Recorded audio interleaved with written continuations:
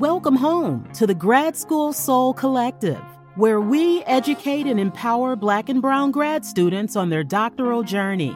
On this podcast, you'll hear from successful grad students, scholars, experts in the field, and even entrepreneurs. They'll share their insights, their challenges, and their most impactful takeaways with one goal in mind: to position you for success from day one.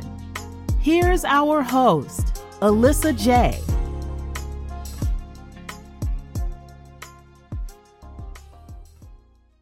Today, we are going to be talking about Black students, Black PhD students, and resiliency. And I'm super pumped about this show because I happened across first of all, our guest is Dr. Jason McKinney. Welcome, Dr. McKinney, to the show. Hey, nice to be here. Nice to be here. And we're excited to have you.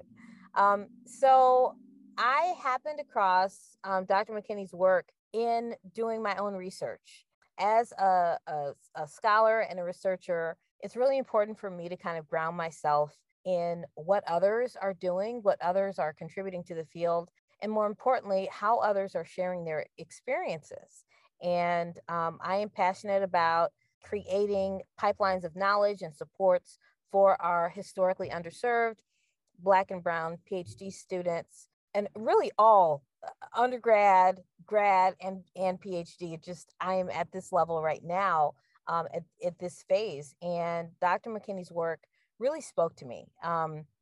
His work is really focused on Black PhD students and resiliency. And I wanted to bring him on the show so he could talk about his research, so he could share kind of his own things that have contributed to his own success. And just a spoiler, Dr. McKinney, I did watch that YouTube video that you have about when you're talking about your family and your experiences and all of that. And so he's got a phenomenal story.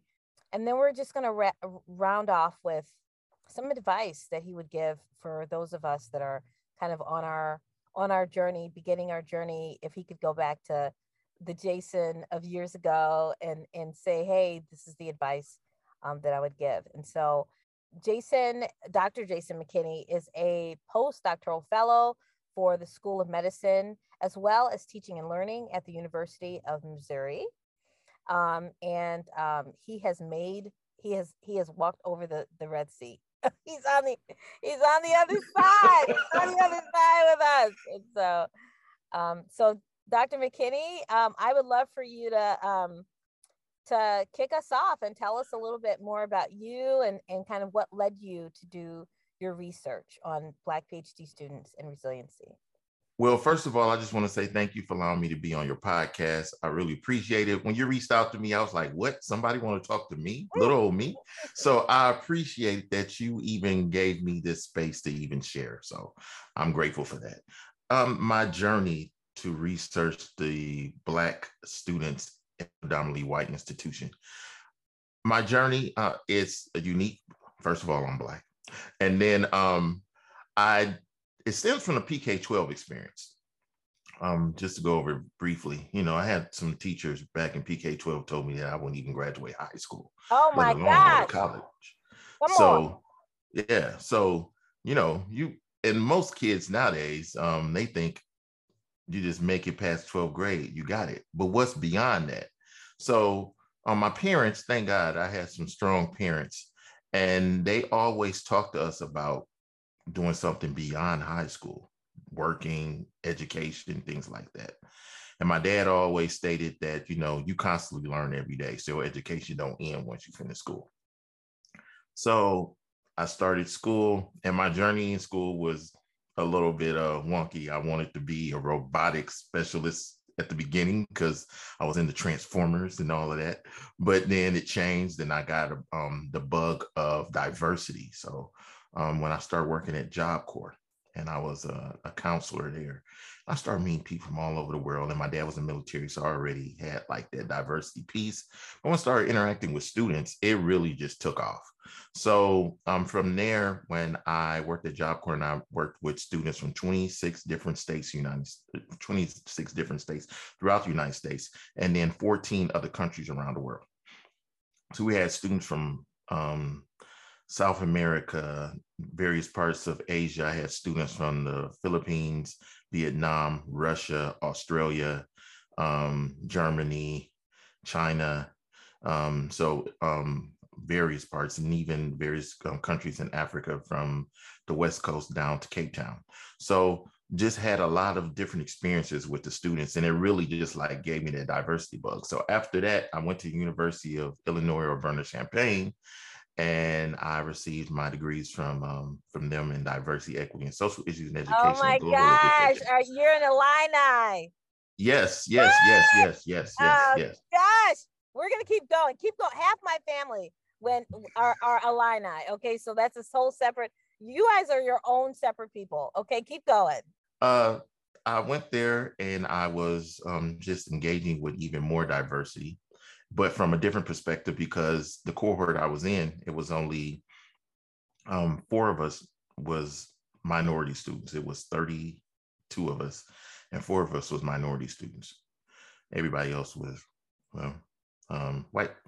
And it was this unique experience. And just side note, before I move forward, I remember having a conversation in one of our classes, and I was talking, I call it educationese in my dissertation, when you try to talk in higher education speak.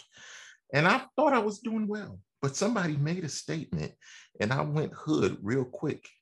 I got off the highway and went on 95 in Chicago, where the bus stop is, and then got back on the highway, but I didn't miss a beat.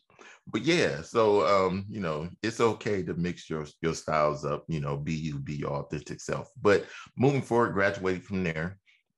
And then I came to the University of Missouri, where I obtained my PhD. But my journey started on this research when I came to Mizzou. So what happened is my parents wanted to know about Mizzou. They didn't know nothing about University of Missouri. I didn't either. Well, my dad knew a little, but I didn't. All I knew was about the football team. Came up here, checked out. I had already got accepted and was trying to find a place to stay. And my parents wanted to know where I was at. So drove up here and everything. And we went to one apartment, and I had scheduled for 4. When my dad walked around the first townhouse we went to, checked everything, looked at the refrigerator, checked the all the walls and stuff. He's like, okay, this is it. He was tired. He was like, wait, I was like, we just got here. He's like, no, this is where you stand. And gave him a check for the down payment. He's like, all right, let's go home.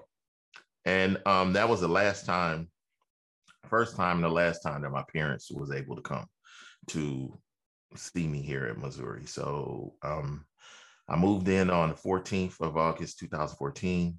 And then on the 2nd of September, my mom was diagnosed with cancer, stage 4. And I was just trying to balance myself and still stay in school and still stay focused on checking in on my mom. So I was here about 50% of the time. And she passed away on the 12th of February the following year. And I also lost my dad later on that year, 10 months later. So just to give you this is like a prelude. If you have not watched my YouTube video, you need to watch it. It tells you all the story and everything. So, just to wrap it up, after I buried my mom and dad, my brothers and sisters, we put them to rest. 3 months later, I was in a car accident. Got clipped on the highway, on Highway 70 by a semi truck, and my car was totaled, but I was not. I didn't have a scratch on me. One of my good friends, I'm a man of faith, by the way. I'm also a minister. And one of my good friends, Rhodesia McMillan, Dr. Rhodesia McMillan, she stated, she was like, not one scratch. She was like, boy, you resilient. Because I never took out time anytime that my mom was in the hospital. And when she passed and my dad passed, getting everything together, I never took any time off. And from that day, it happened on a Sunday. I was in an accident. The next Sunday, a group of my friends and I was over her house, and she cooked us some fried chicken with spaghetti. I never forget it. And that's when my dissertation title was developed.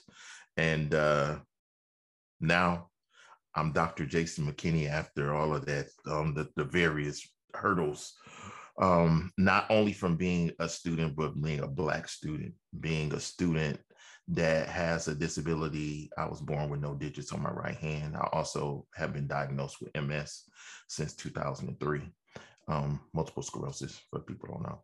And, but I've just been pressing forward. And I would not be mindful if I did not say that I did not do this on my own. It was my family and friends, but I have to give the first props and all credit to God first. So he gets all the credit first of all, then it'll trickle down to everybody else.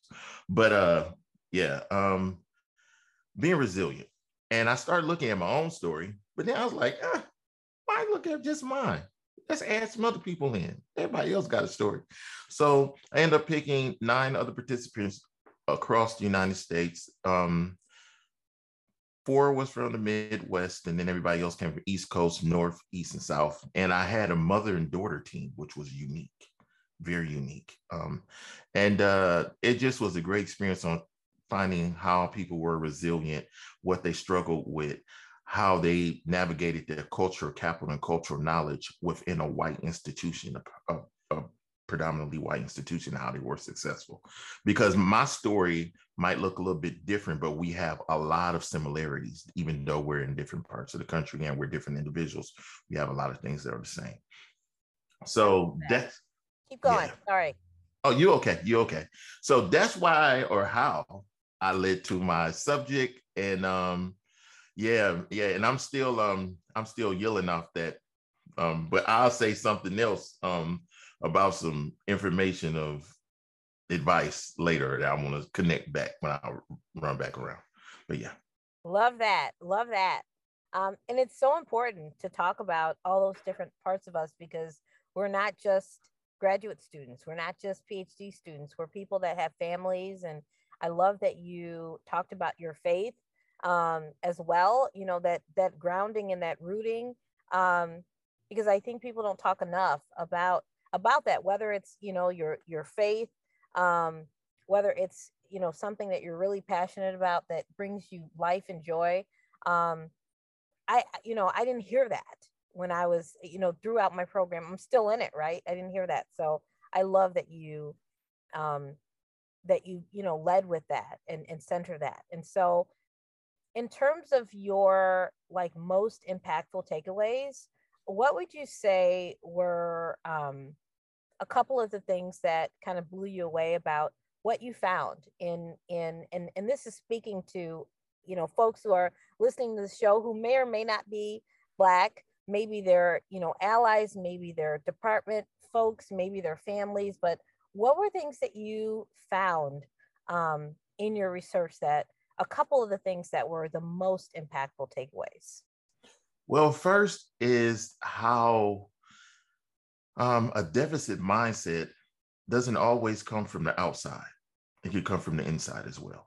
And I'm not just talking about from your own mind, but from someone in your own family. So it was a participant that shared how her dad was trying to embed in her sister's mindset since they were little, that they weren't going to do nothing but just go to school and end up pregnant before they end up getting out of high school.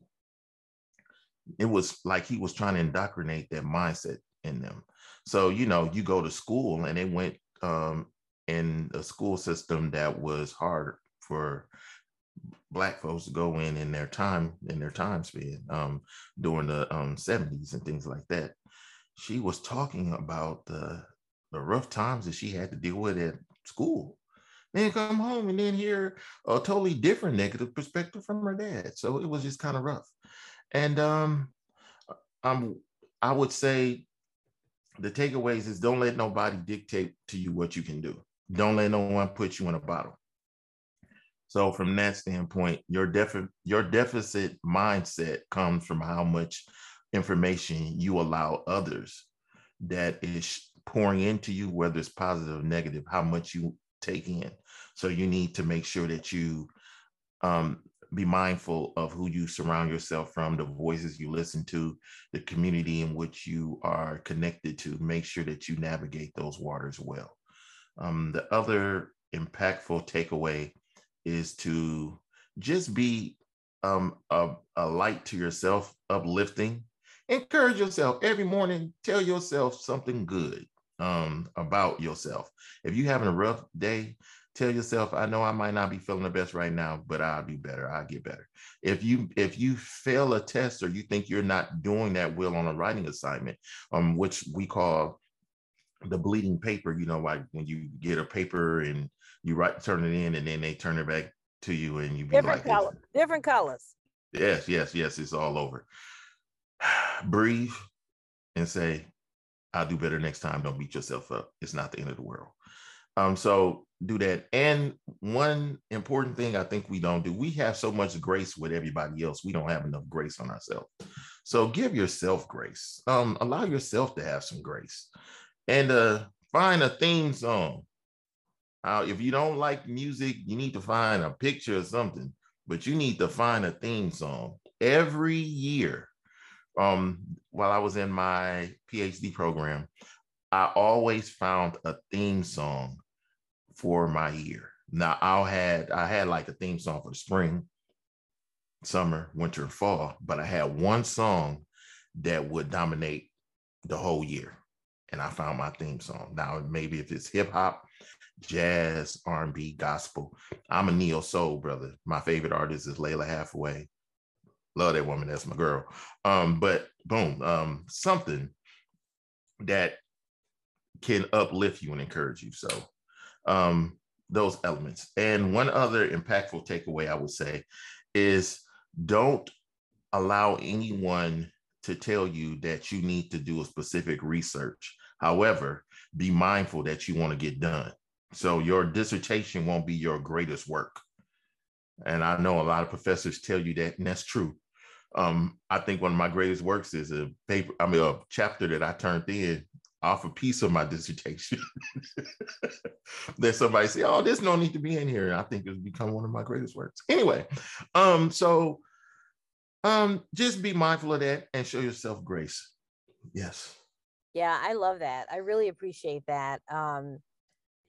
Because we don't think about those things. We're not hearing those things. And I think that, and I shared this with, and for the audience, I shared this with Dr. McKinney before we got on the air.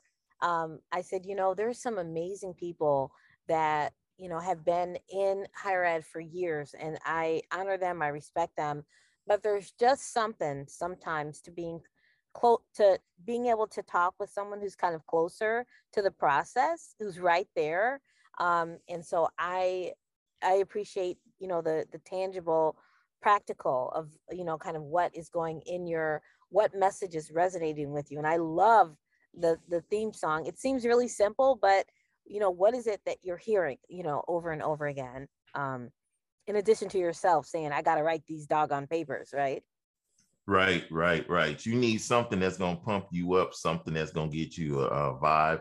And another thing, just to add on, while you brought that up, is rest, self-care. We don't do it enough. In the PhD program, we have to kill ourselves. We think we have to stay up till 3 or 4 o'clock in the morning writing a paper that's due 2 weeks from later, but we want to make sure it's the best paper ever written. And we got to be mindful that we got to get some rest. You do your best work when you are refueled. So on the weekends, whatever, take a break, sit. And even though you might have a paper to do, so sometimes you might not be able to do it, but take some time to say, hey, I'm going to set a little time aside for myself to re-energize, replenish my energy, get your mind off your paper, do something fun, connect with your friends, the relationships that you have, call somebody you haven't spoke to in a while, go for a walk, something like that. Go and grab something that you haven't had, like a treat or something, ice cream, whatever, some Haagen-Dazs. So, you do that. And then when you go back to working on Monday on your work and in your GRA, whatever position or your job, because I know some of you are working full-time too, you'll be renewed and you'll have a fresh mind and you won't be thinking about everything over the weekend. That way, when you go back in, you'll have fresh eyes and a fresh mindset rather than just carrying over things. It's almost like when you restart your computer and you get all the cache out and everything, and you clear it, and then your computer, your smartphone runs a little bit faster. That's right. That's what it is. You need to do that to your brain. Yes, I love Yes. that. I So love. Yes, come on with that cash, clearing that cash out. that's right. You can't, yeah, because it bogs you down. Oh my Yes. gosh. So I wanna kind of round the bend, and in terms of, and this is kind of like for folks that, for them to have kind of this future trajectory, right? They're in the space right now, they're in their program, but for you, for the work that you've done, for the great research that you've done, how is that kind of setting you up, or how do you envision that even setting you up for the things that you want to do moving forward? What are you excited about that you're like, hey, this Oh man. help me? You know, all right. So I'm gonna be fully transparent with this. I'm gonna try to make this quick. Okay. I ended my PhD at the beginning of the pandemic. So I was the first one in our college to defend on Zoom. So we, everything was closed. We had to do the defense on Zoom. I turned my GRA position, which was a mentorship program that I helped develop with curriculum for students. I trained Mizzou students, University of Missouri students, to be mentors. And then we worked with students in St. Louis and Kansas City, Missouri. And I turned that from just a 20-hour-a-week GRA position to a full-time gig. But I just said, hey, you know what? I think we could do more with this. I wrote a letter and to the director, and he loved the idea, and my supervisor. So they made it happen. However, unbeknownst to me, someone told the School of Medicine and Teach for Learning Center about me and what I was doing. So I got an email and a call, and I wasn't even in my new position for a week. And I had an interview with the School of Medicine talking about another teaching scholars program. They wanted to work with rural doctors.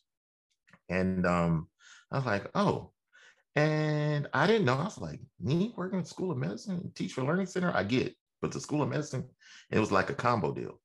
And I was like, okay, I took it.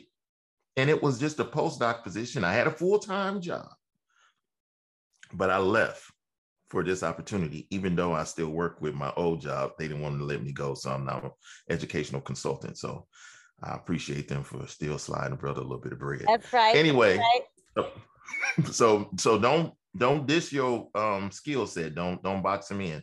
But the reason why I'm bringing all of this up is because my postdoc was only scheduled to be 1 year. It ended up being 2 years, getting ready to wrap up. But even though I did this thing that was outside of my realm that I never thought I could do, a lot of great opportunities have come about this. So I have put on workshops for resident and fellow doctors, for whole department heads. The ACGME is a graduate medical educational board council that governs all the medical schools in the United States. Each medical school graduate board has one. And I just presented in front of them, and they love my work. So now they're trying to figure out how they can keep me. Yeah. Come on. But all of these things is because I've just stretched myself. And I was like, what can I do? What do I have that I can bring to the table to enhance what they want me to do? And don't be closed-minded. So I was trying to think outside the box. And I'm still doing research on resiliency, diversity, and equity, but from an educational standpoint, but through the medical field. And as we know from the medical field, as being underrepresented people, how that is needed for the impact of knowing the diverse pieces of education so that doctors can treat people that look like us better, or internationals, don't have a bias. And if they do have those biases, be able to put them away, be mindful of how you interact. Don't perceive that someone can take pain just because they're Black. They need medication just like everybody else. So, we got to be mindful of those things, and just sharing that information while also telling them about the growth mindset, how to give impactful feedback, and understanding how to support a student. So these are all the elements that I'm sharing with doctors because they're trained to heal, not to teach. And I'm sharing this with them to elevate. So I'm using everything I have and they appreciate it. So it's opening a lot of doors for me. And some jobs interviews that I was like, hey, let me just see what happens. I thought I would never get, and I'm getting, due to the fact that I was like, wow. And it was like, yeah, we like your experience. Or they'd be like, what do you do? How do you do that? Mm-hmm. And I do podcasts too. So it's like you're stretching yourself. So I don't know where I'm going to land yet because I don't want to talk too much about it, but the very association I was talking with, I'm working on trying to get a job with them that works with all the medical schools. I wasn't even thinking about trying to work for a medical organization. Now I am. I love it. And so it's just funny how you can do that. So I guess my thing is believe in yourself, think outside the box, still strive to do what you want to do, but think outside the box of how you can connect something else to elevate your skill set. And don't be afraid of trying something new. Don't be afraid. If an opportunity comes up and someone presents it to you and you think that it's something that you can continue to do your research and develop your skill set, but also enhance yourself, I think you should try it. So don't be closed-minded.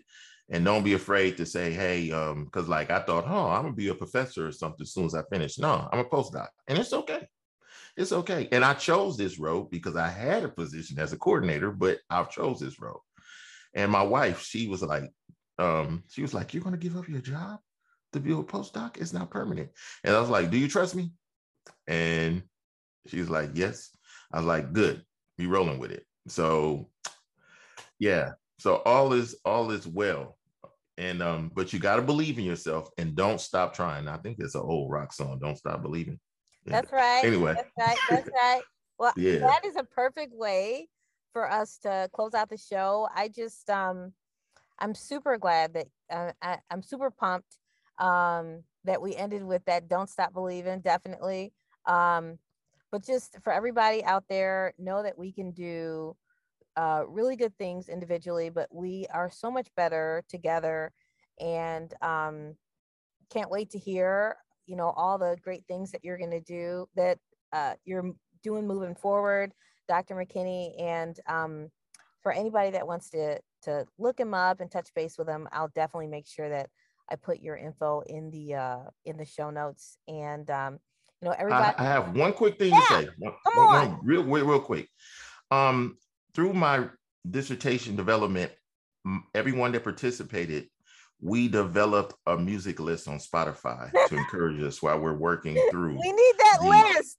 Yes. So what I'm going to do is I'm going to send you the link, and then you can share it. But if anyone wants to, just email me the songs you want to add on to it, because I'm trying to build it up so that others can be a part of it. So yeah, just let me know what songs that encourage you or getting you through so it can help somebody else. So I'll do that. Yeah. I love it. All right. Well, everybody else have a wonderful day, and I'll talk with you soon. Bye-bye.